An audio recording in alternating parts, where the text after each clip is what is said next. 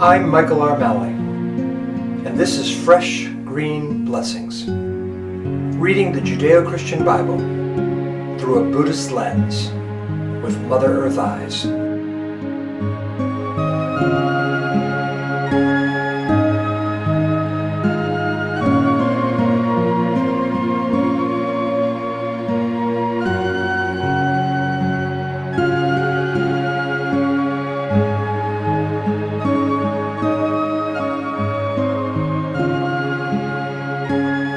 Welcome to another episode of Fresh Green Blessings. And I'm Michael R. Malley. And I'm Ollie Wren Erickson Malley. And today we will have a reading from Matthew chapter 27.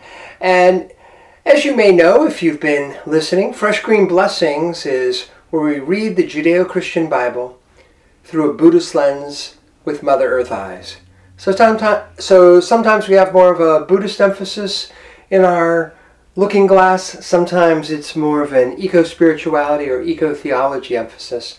And today we're going to be looking at Jesus on the cross and relating that to eco-theology and eco-spirituality. So we have the mindfulness bell as always. And when you hear the bell, that's an invitation to return again to the present moment, to enjoy the sound of the bell. Ollie will start us off with a reading of the King James Version of the Bible from chapter 27 of Matthew. I'll then have a reading and a short Dharma talk, and then Ollie will have some closing words for us. Here is the bell.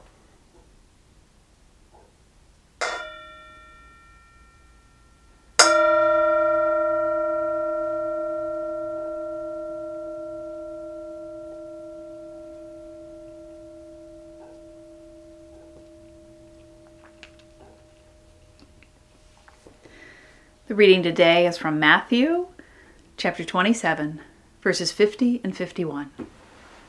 Jesus, when he had cried again with a loud voice, yielded up the ghost. And behold, the veil of the temple was rent in twain from top to the bottom. And the earth did quake, and the rocks rent.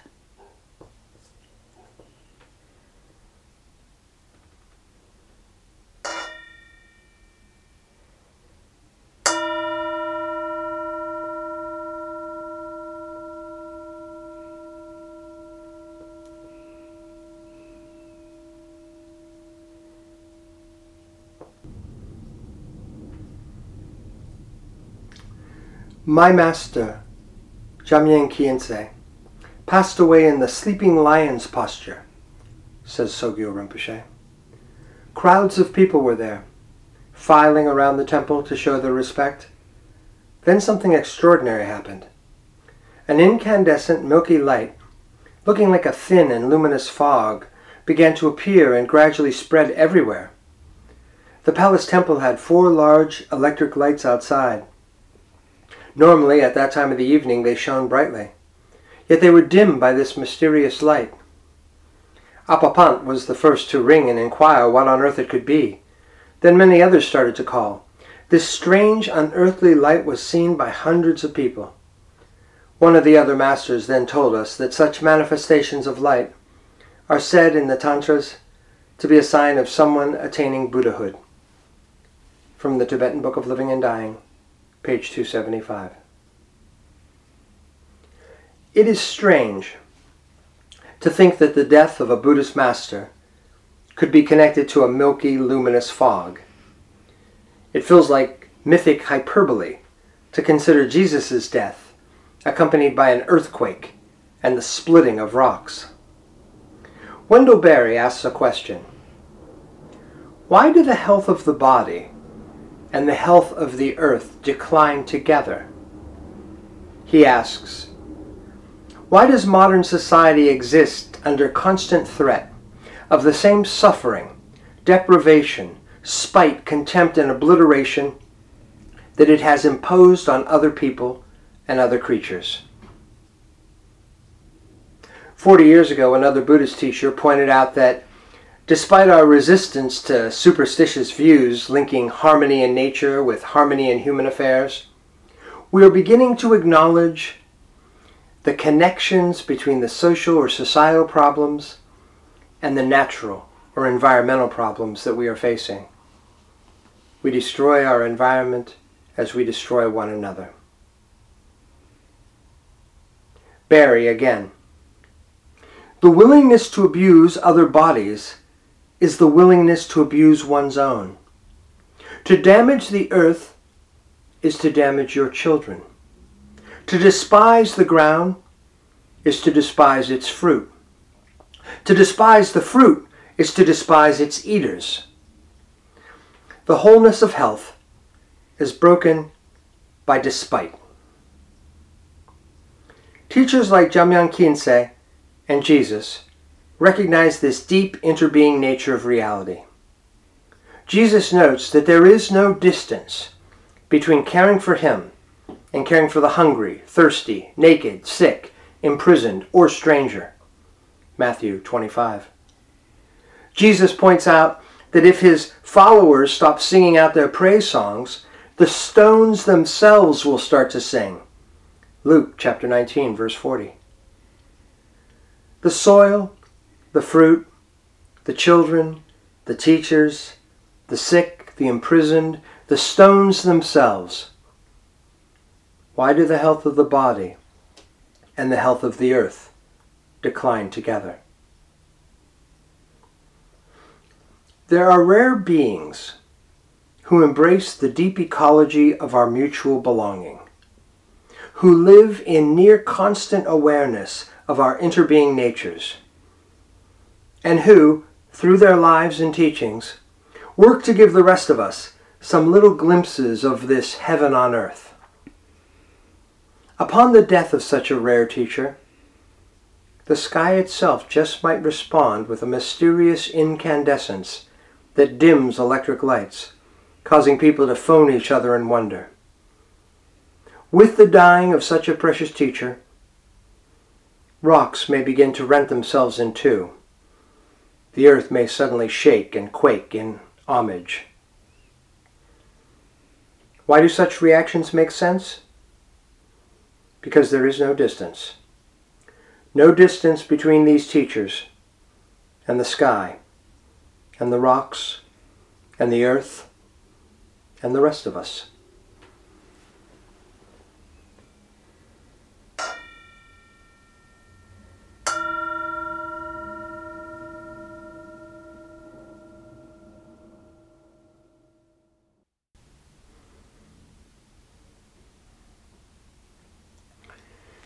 We can go much further back in the Bible before Matthew to Genesis. And there we have a creation story that man, humanity, is made of the earth. Adam, Adamah.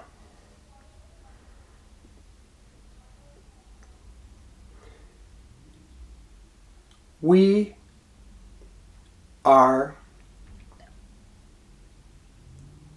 part of the earth itself. We are made of the elements of the earth. And despite a lot of theologies that want to draw a wedge between body and spirit,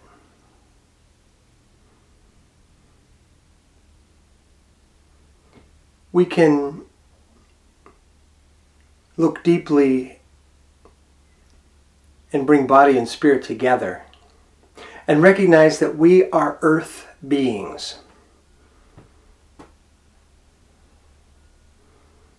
The implications of that are just wild.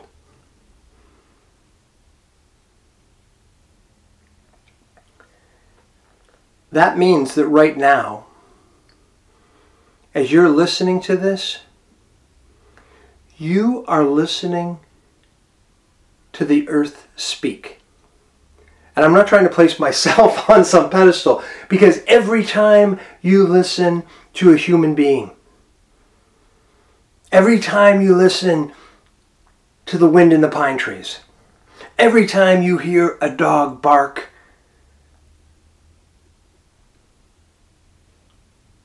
or a bird sing, you're listening to the earth. And each of us, if we have two good eyes, those eyeballs, those squishy eyeballs in our skull are part of the earth.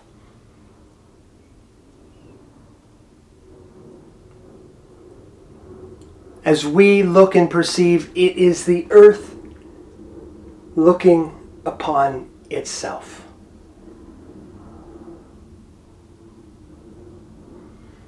There is no distance. Wendell Berry asks us, why does the health of the earth decline with the health of humanity? Howard Thurman was asking this question back in the 1960s. Howard Thurman was a Christian mystic of the 20th century. And he, along with many others, has posited that the mental health crises that we see are not separate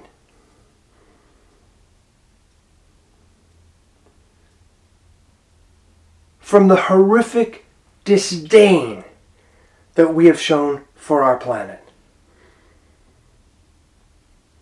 And not only disdain, but for this illusory view that we are not a part of it.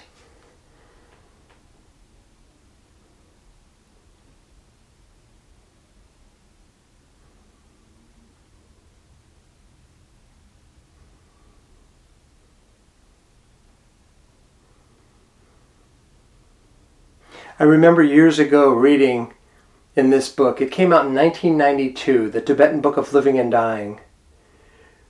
And it was written as a kind of a new view of the Tibetan Book of the Dead for a modern audience. And I remember reading about this milky white fog at the death of this elder, this Tibetan Buddhist teacher.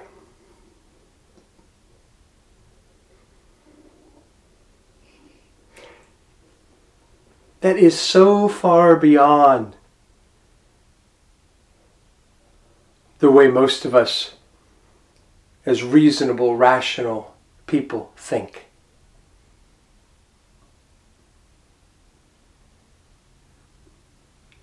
But sometimes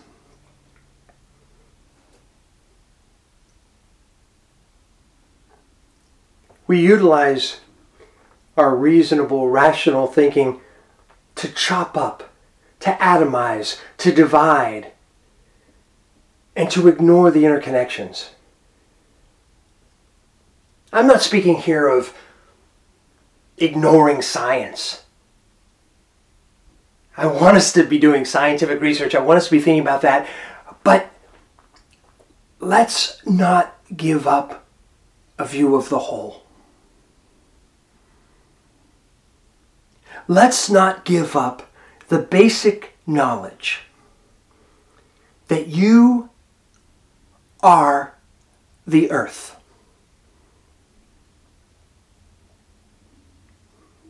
You are part of this earth. You are a piece of this earth.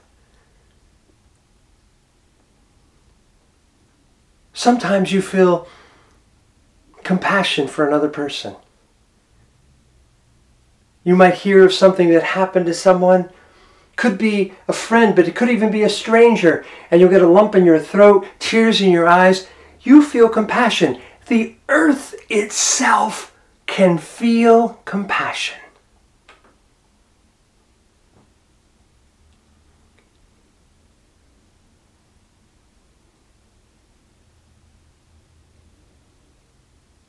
As far as we know, that's what we know that does feel compassion, is the earth itself. There may be compassionate beings far out in space. And of course, we're still all interconnected there too if we go further back.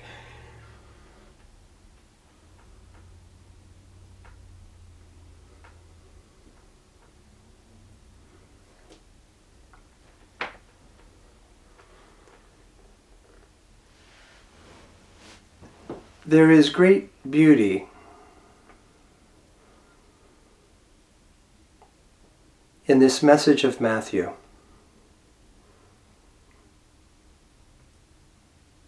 I remember thinking about this as a boy. I remember thinking of Jesus breathing out his last breath, his head falling, and imagining in that moment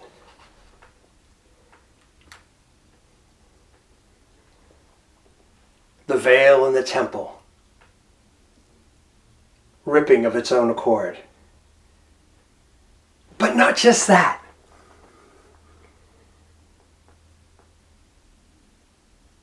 The rocks renting themselves, breaking themselves in two, the earth quaking. And there are stories throughout lore and mythology and legends throughout history of the quaking of the earth and its association with the lives of great beings and great events in history.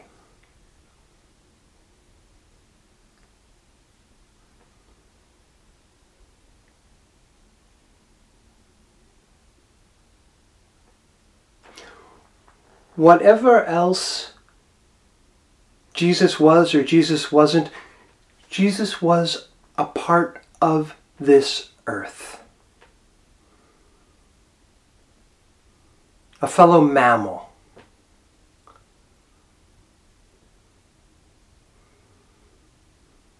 Made of minerals and water.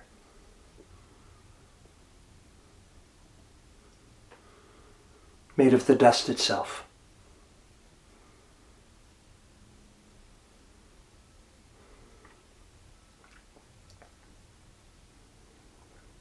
We are the earth.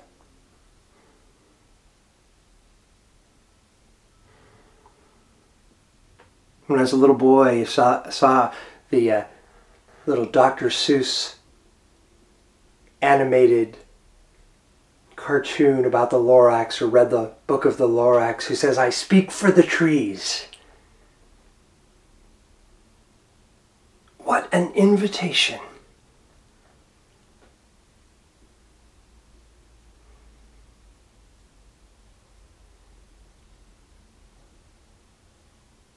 Jesus speaks elsewhere in Matthew about no distance between himself and the one in prison, the one who's hungry, the stranger.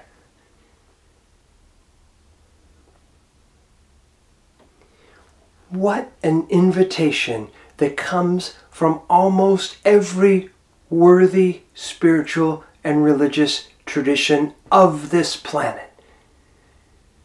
They all point again and again and again to our non-separateness,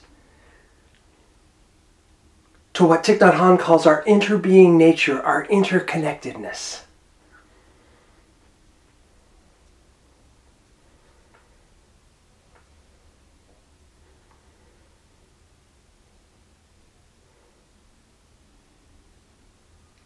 We talk a lot about mental health these days in America and the world, and how we want to get resources to people.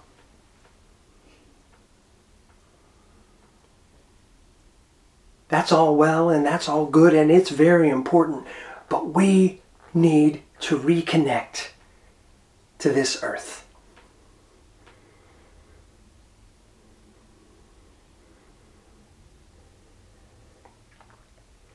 We need to remember, because we are members of this earth.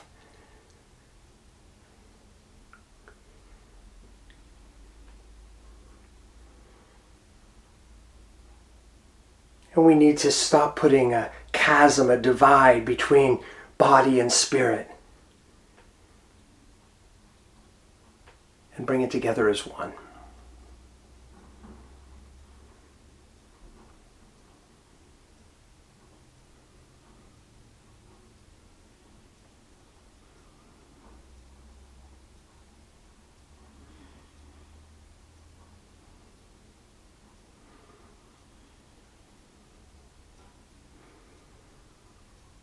It may be beyond the beyond for you to think of the sky turning into a milky white fog when a Tibetan Buddhist teacher dies, or to think of the earth quaking when this teacher from Galilee dies on the cross.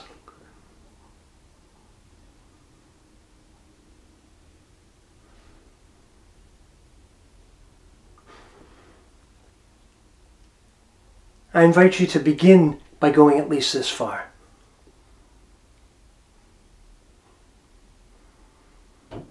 To begin with what almost every scientist would agree with, to go at least this far. That when you wake up tomorrow morning and you walk into the bathroom and you go to wash your face or shave or brush your teeth, comb your hair, that you look in the mirror and that you realize that you are looking upon a part of this planet. You are looking upon the earth.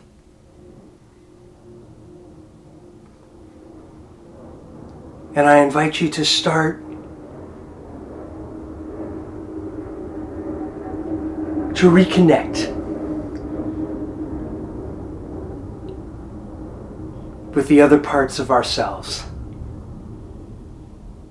Maybe you'll just be briefly outside, walking from the house to the car.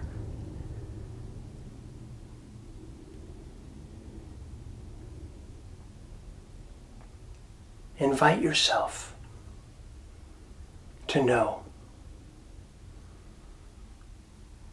what I believe Jesus knew and what I believe Jamyang Khyentse knew. That between you and the rest of the earth, there is no distance.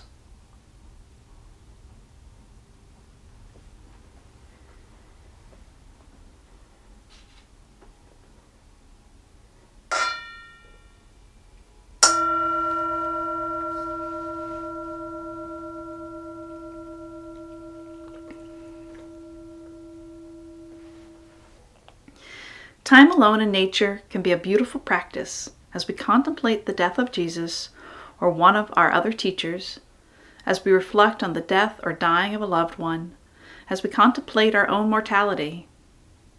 The water flowing in the creek, the pebbles, the grains of sand, the wind wandering over the grass, a single bird's song, a solitary insect, the roughness of the tree's bark. What feelings, thoughts, moods, words, silences are emanating from them to you. Do not grapple for too many explanatory words. Just experience.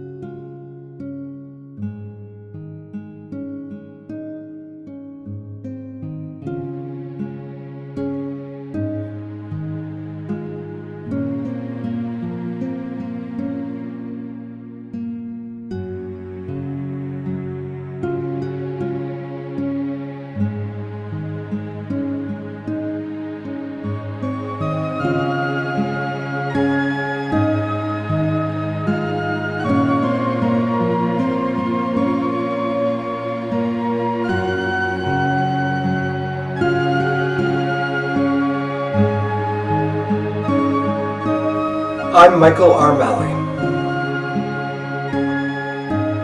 and you've been listening to Fresh Green Blessings, where we've been reading the Judeo-Christian Bible through a Buddhist lens with Mother Earth eyes.